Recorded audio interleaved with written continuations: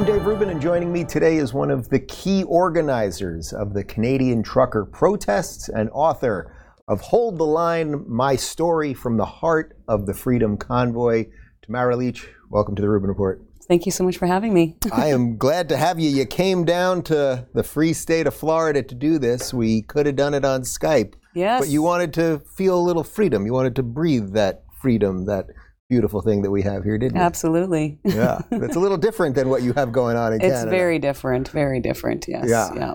So, well, let's just start at the beginning, because I suspect that you did not intend maybe 5 years ago to be a leader of a Canadian trucker convoy.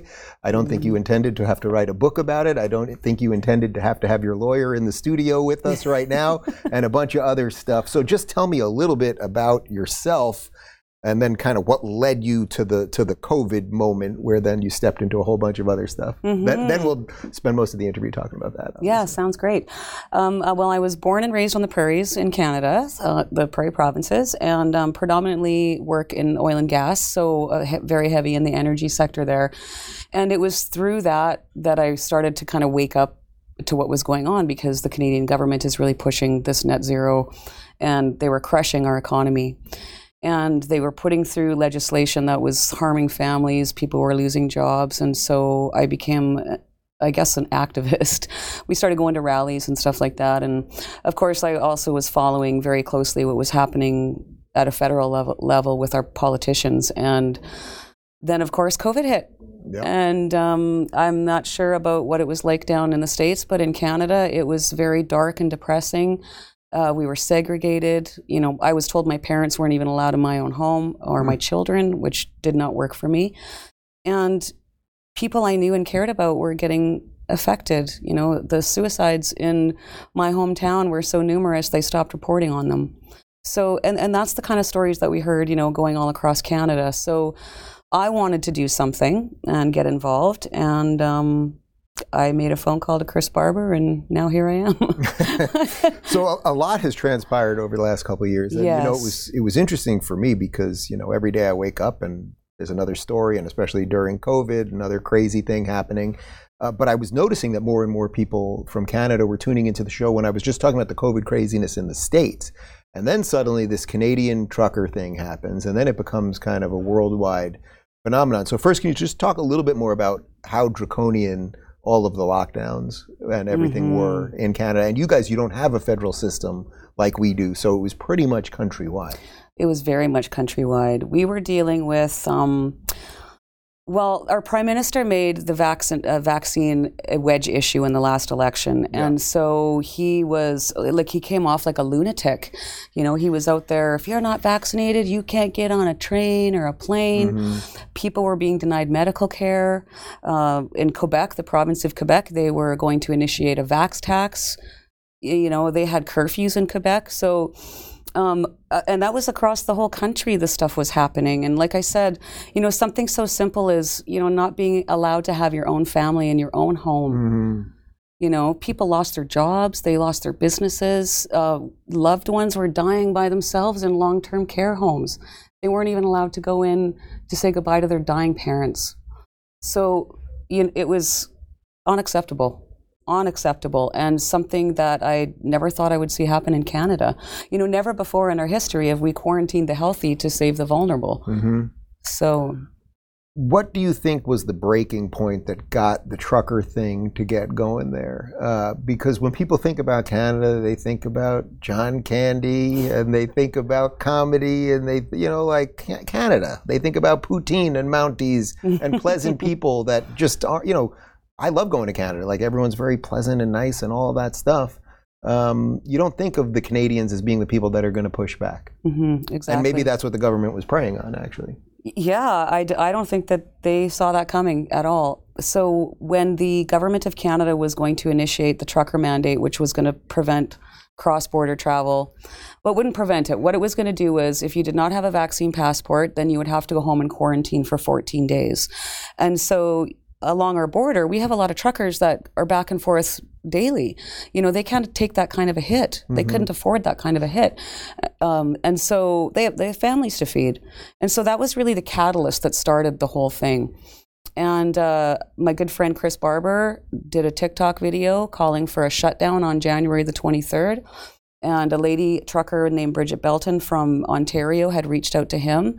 And then this small group of people came together, and we all had very similar ideas, and in 10 days we organized this entire thing and drove across country. So you're driving cross country, and now the mainstream media is calling you a bunch of racists and bigots, and Justin Trudeau said that you were transphobes. I mean, it was really like everything. It was everything at once. Mm-hmm. What was the hope? Like when you all began the thing, what was the hope really to break was it to break the government? Was it to break Trudeau? Was it just to turn around on the lockdowns? Like, the only reason we went was to end the mandates. That's it. There was lots of crazy rumors that we were going to overthrow the government, and I mean, it was all. You guys were picking up trash after yourselves, like it was so ridiculously peaceful. Yeah. It was amazing. It was one of the most beautiful experiences of my life. A beautiful show of humanity.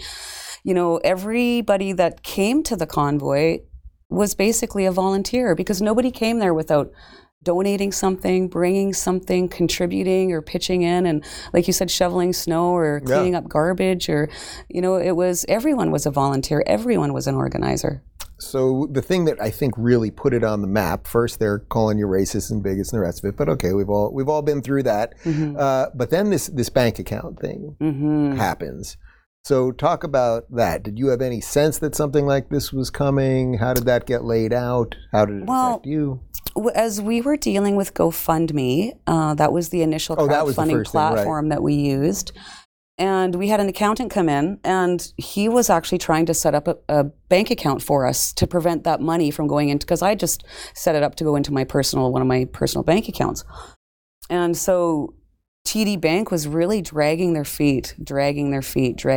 So I sensed that something was up. Mm-hmm. And then, of course, as soon as GoFundMe released it, they pretty much grabbed it right away, seized it immediately. So basically, GoFundMe was taking the money. You were first putting it to your account, but then you were like, all right, I want to put this to a separate account for is it a nonprofit, or what was it? Well, we did set up a nonprofit after, but at that time we didn't have a board of directors. We did that actually in Ottawa on the fly, created a board of directors so that we could make sure that it was all managed. And then TD shut you down before, because GoFundMe shut you down too, right? Yes, they did. We had a fantastic meeting actually with GoFundMe on a Thursday night. Our lawyers were there, their lawyers were there, and we left that meeting. I left that meeting anyways, feeling very hopeful, like we'd answered all their questions. And the next afternoon, they froze the campaign. So yeah, it was. And then credit to the governor of Florida. I hope I get to shake that man's hand one day. GoFundMe was going to. They came out and said, well, if you request a refund, we'll send it back. If not, then we're going to send it to the organization of our choice. People's donations. Yeah, criminal. And it was DeSantis that stood up and said, you don't. So, I mean, a credit to him for doing that. They ended up having to refund it all. Right. So can you just talk about the type of people that were donating and the type of people that were showing up and everything else? Just regular, everyday people. We had... It was really the most beautiful experience, like I said. Canadians from all across the country, like the West Coast, the East Coast, the North. We had truckers come down from Northwest Territories even. So, but it was, one of the most telling things for me was on the ground there, it was really a jubilant atmosphere. People were hugging and crying and, was talking to total strangers. And it was the immigrant population. So immigrants from Iran, Poland, Romania, all these countries that would come up to me, and they would just have this look of desperation in their eyes. Very telling. They'd seen this coming. They've lived through it already. It was kids and senior citizens and just everyday people. Federal government employees were there, doctors, nurses, lawyers, ex-law enforcement, former firefighters, everyone. So they come in, they kick you off GoFundMe, they freeze the bank account, but then they started freezing the bank accounts of the people that donated. People that in some cases donated what, $15? Yeah. I think the average donation was $50. Yeah. And then they're freezing the bank accounts of these people who then can't get medicine, can't go about their daily business, literally cannot withdraw money from their ATMs. About 280 Canadians had their accounts frozen. And so what that looked like was mothers stuck at the grocery store checkout that had to leave their groceries there, which is a mortifying experience in itself. Like you just said, you know, parents that couldn't buy medicine for their children, couldn't pay their mortgage, couldn't pay their child support. I mean, I was arrested and my husband was in Ottawa. We had a joint account. I mean, we don't anymore, but we had a joint account. So here he is in a strange city, doesn't know anyone, and has no access to funds. So, what were you actually arrested for? I was originally arrested on a charge of counseling to commit mischief. And then they had to add mischief because counseling you can't counsel to commit an offense that never happened. Right. So they added a mischief charge, intimidation, counseling intimidation, which, as I said, I'm not a very intimidating person. Right. And there's two more. I think one is disobey a police order and something else. I don't know. Right. And where are you with all of that now? We have a trial coming up. So Chris and I are co-accused, and we have a trial starting in the fall. So I'll be going to Ottawa around the end of August. We got a 16-day trial over the course of 6 weeks for mischief. Right. And because I mentioned that your lawyer's here, and he did say to you beforehand, I'm not here to tell you what to say, you tell your story. Yeah. What do you want people to know before, I suppose, you go to trial, so that, you know, because a lot of this had to do with public pressure. It seems to me Trudeau only broke because of public pressure, because suddenly those videos, millions and millions of people were seeing that you guys were not burning down the cities like we had seen here in America, and you were not bad guys and racists and white supremacists and the rest of it. And they sure tried to paint it that way. Yeah. So in the fall of last year, so anytime the Emergencies Act is invoked in Canada, within 365 days, they have to have an investigation. So last fall, we went to Ottawa again for 7 weeks to testify. I testified there. And the evidence that came out of there, the superintendent for the Ontario Provincial Police in the Intelligence Department said the lack of evidence the lack of violence was shocking. And he also said that what he was hearing coming from the politicians and the media was not lining up with the intelligence that they were getting. So it was incredible. Yeah. But our mainstream doesn't cover that stuff. So that's the kind of information that we want to get out, is the actual evidence that came out to show that we weren't violent. They were issuing internal memos in the government saying that we were entering federal buildings and causing destruction. Like the lies, the bold-faced lies was quite shocking. Yeah. Well, can you talk about the media component of this? Because, you know, for as horrible as our mainstream media here, corporate press is in the United States, I mean, you guys have the CBC. It's fully state-funded. I would argue propaganda. I'm guessing you probably don't disagree with me. But then I was seeing guys on the ground like Ezra Levant over at Rebel News, who they were deeply embedded with you guys, and plenty of other people. They're independent. They're under attack now, too. Well, and thank God for our independent journalists and the citizen journalists too. Like, Rebel News was there; they were amazing. True North was there; they were amazing. There were so many of them, and I mean, the CBC is literally, I think, 2 blocks from where the protest was. So, and so they could see, right? But they weren't coming down and telling the whole story. And for the life of me, was there anyone on CBC or any mainstream channel that was giving you a fair shake to go on these shows, and no. Nobody? No. No, none of them. They had painted their narrative. That's more evidence that came out. They had painted that narrative before I even met Chris Barber, got in Big Red, and we left. So they were colluding. The government was already colluding with our mainstream media. And you're right. I mean, the CBC is the one that came out and suggested that we were being influenced by the Russians. And I remember I looked at Chris Barber. I was like, I don't even know if I know any Russians, you know. You probably hugged some out on the streets out there. We sure did. What was it ultimately that broke Trudeau on this when he finally turned around one day? Because it really seemed like he wasn't going to stop. And then eventually it did, the pressure got released a little bit. Well, I think what happened, are you referring to when he revoked the act? Yeah, basically at some point there was, I don't know, was that when he revoked the act, or at some point basically the truckers were there. You guys were all sort of at an impasse. And was that when he revoked the act? Or no, well, what he did instead was invoked what is akin to martial law in Canada, the Emergencies Act. Right, so that was the Emergencies Act. That's right. But what then broke it after that? Well, I think a lot of it had to do with the banks, because people were seeing that these bank accounts were getting frozen and they were going and pulling their money out, tens of thousands, like millions of dollars. And I think that he got some pressure from the banks to revoke this thing. Has there been any reckoning with Trudeau within the party or within Canadian politics altogether? I mean, I know you guys have a sort of somewhat dysfunctional Conservative party, and Yes. Things never really seem to materialize on that side. But there's been no reckoning with any of this. Not yet, no. But I am hopeful that will come. I mean, I know that the inquiry is over, but there's still some legal things happening there. They just did a judicial review of the invocation of the Emergencies Act, so we're awaiting that decision now. So I'm really hoping that he can be held accountable for his decision to have law enforcement beat up our veterans, grandmothers, and it was such a peaceful, beautiful protest. And the footage that came out afterwards, I was in jail, obviously, I didn't see it firsthand, but I mean, I got home and I sat on my couch and I just cried like a baby watching all that footage. These people getting arrested and left in transport vehicles for hours with their hands zip tied behind their back, driven to the outskirts of Ottawa and dropped off in a snowbank.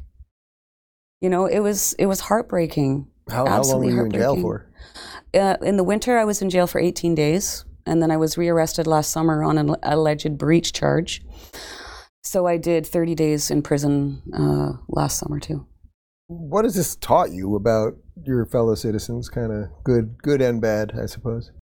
Well, I used to sit on the board of directors for a Western Federal Independence Party.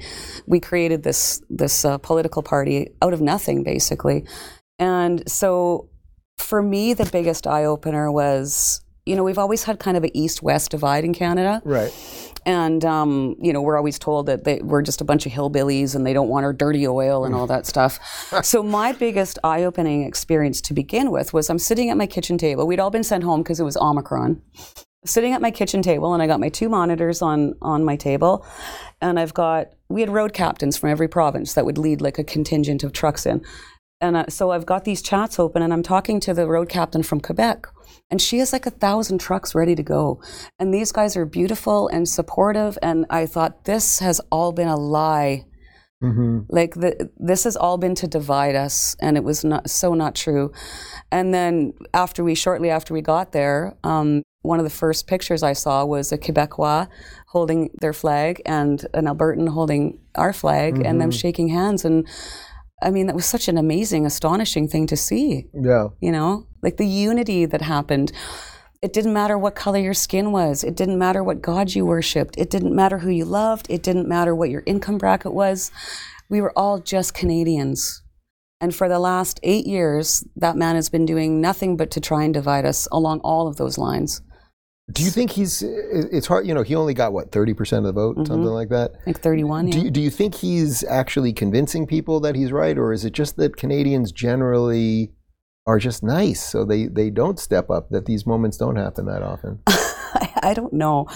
People ask me, like, why do you keep electing him? And I said, like, are we though? Like, I don't know if you know what's going on up there right now, but we're deep in some serious Chinese interference allegations.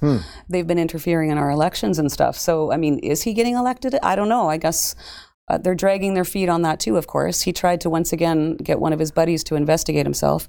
And that actually didn't work out too good for him. But now they've broke for the summer. So it's just astonishing. So when they reversed this thing and they reversed the Emergency Powers Act and all that, then the bank accounts were open, and then did they start leaving people alone? I mean, did they drop obviously you're going through the case still. Did they drop cases against people, or? I don't know if they've dropped any charges against people. Maybe one case, but they're pursuing them pretty well, especially in me and Chris's case. Very, very like they're hard. They're coming after us hard. Yeah. Yeah. What I always ask guests, that somehow, a certain set of people just kind of step into these things. They don't intend on doing these. Some people set out to do something. Some people kind of step into it. You strike me as like the step into it type person. What do you think it is about you that kind of makes you want to do this or have to do this? Or Well, I love my country. I mean, I grew up fascinated with Americans and their passion for their flag and their patriotism. You know, for me, that was so admirable. And so that was something that I experienced for the first time driving across Canada and meeting all those people, you know, so it's worth saving. You know, we were just talking before we started here about all the people that are leaving Canada, fleeing Canada, which is two words I never thought I'd hear in the same sentence. But if we all leave, then it's worth fighting for. And the people are so good. You know, it was for me, a very divine and spiritual experience. And the unity that I saw just made me love it even more. Are you seeing a lot of people flee Canada right now? I mentioned to you right before we started. I mean, I'm seeing a ton of Canadians. You know, Canadians are snowbirds down in Florida usually, but I'm meeting more and more people that are like, oh, I'm actually not going back. This is it now. There's a lot of them. A lot of good people too, like our doctors, our nurses, you know, police, like our professionals. So it's quite alarming. Did this change any of your politics in terms of capitalism, socialism? You guys have more socialized medicine, that sort of thing. It seemed like some new lines were drawn in regards to those things as well. No, I think I've always been very conservative minded, and I certainly have never voted Liberal in 30 years probably. Well, because they had a big scandal in the 2000s. You probably heard about the sponsorship scandal. And that was kind of when I really started paying attention to politics and following it a little bit more closely. And I was just disgusted. There's never been any arrests over that. Like billions of Canadians' taxpayers' dollars, you know, and nothing. So yeah, no, I think I'll continue to be a conservative-minded. The machine has a way of just going on and on. That's why I was asking about, you know, is there any reckoning for Trudeau or anything? Because we have that here in the States. It's like no matter how many times they lied about the mandates, lied about the efficacy of the vax or how unconstitutional lockdowns were or anything else, nobody gets fired.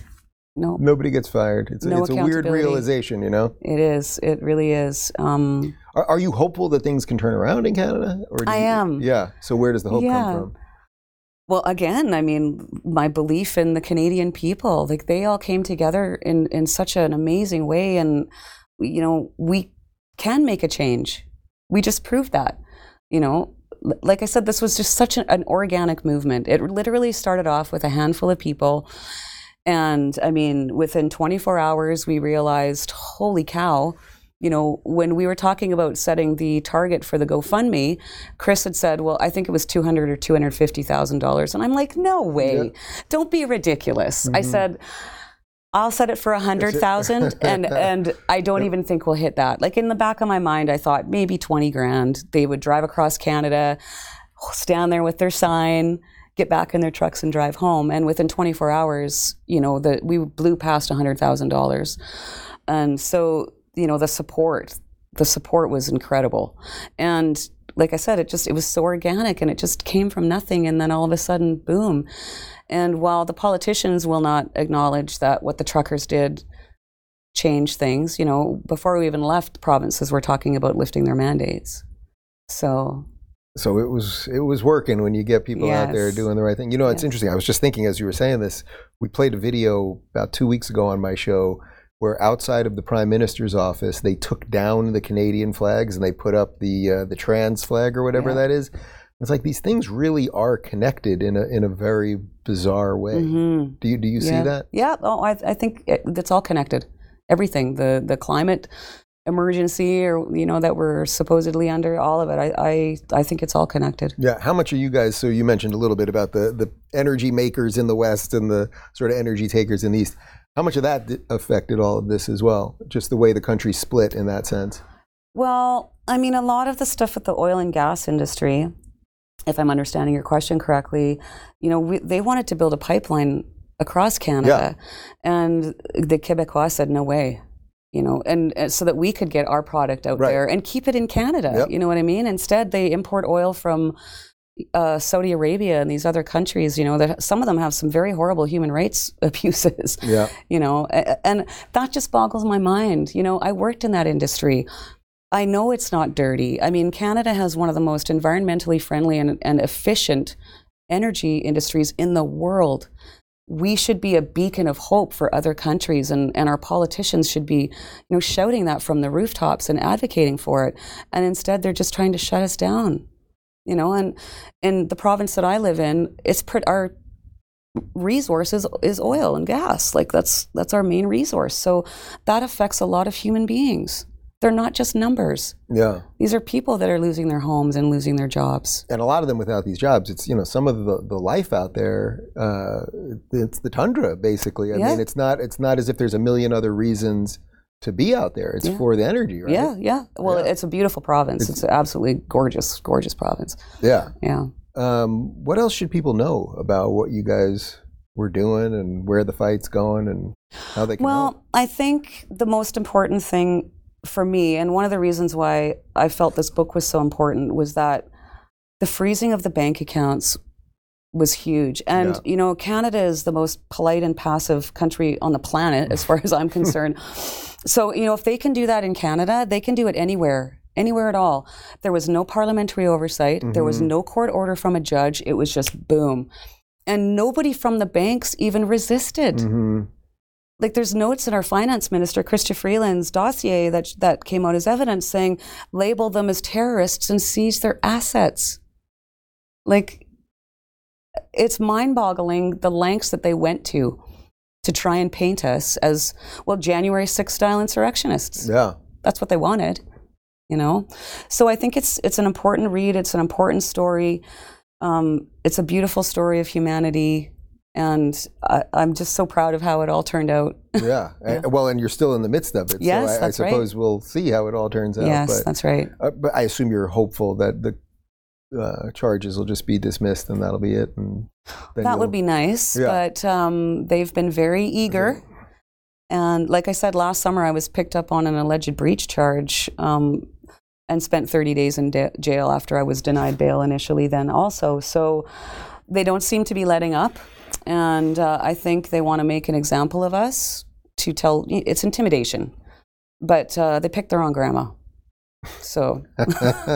And by the way, they weren't until recently, unvaxxed Canadians couldn't even get out of the country. No. Now, they did reverse that, right? They did, unvaxxed people can now get out. Yeah. It's one thing to not let people in, but to not let people out. Yes. That's a gross infringement on your rights. Yeah. Are you raising funds now for any of the legal stuff or anything else? Yeah, well, I'm very lucky. The Democracy Fund is funding my criminal case, and we're also doing donations because we have a civil suit, a $406 million civil suit against us also. Jeez. So, and the JCCF from Canada. Who's the civil suit from? It's from a lawyer in Ottawa. Basically, that when we had started off as $10 million, so we get to Ottawa at the convoy, and we've raised $10 million in donations, which is unheard of. Yeah. And all of a sudden, we have a $10 million lawsuit, right? And so what this gentleman did was he started this lawsuit. Yeah, I know, so weird. Yeah. And so then he sent some minions out into the crowd to go find people to put on this lawsuit for him. So that has grown now to $406 million class action suit against me and a number of other organizers. He's also. But what are they charging you with? Like nuisance, disturbance of nuisance, honking horns. Even though it was honking horns. Even though again, you guys were cleaning up and shoveling snow and purchasing things at the stores without burning the stores down. Yes, model protesters. Actually. So we're raising funds for that so that we can, get a bit more aggressive. Start, doing some motions and stuff like that. So yeah, yeah.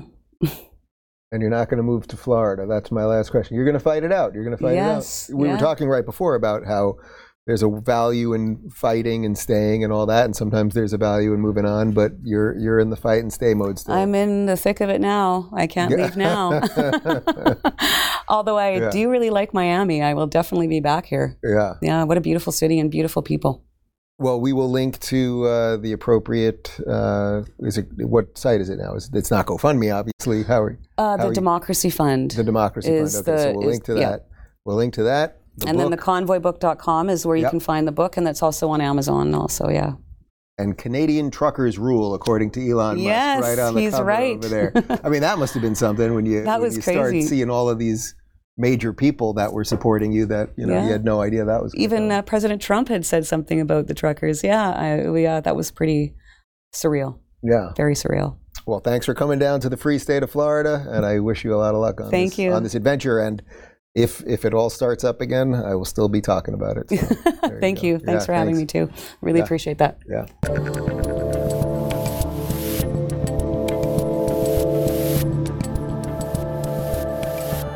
Thanks for tuning in to the Rubin Report. Don't forget to review, share, and subscribe to this podcast.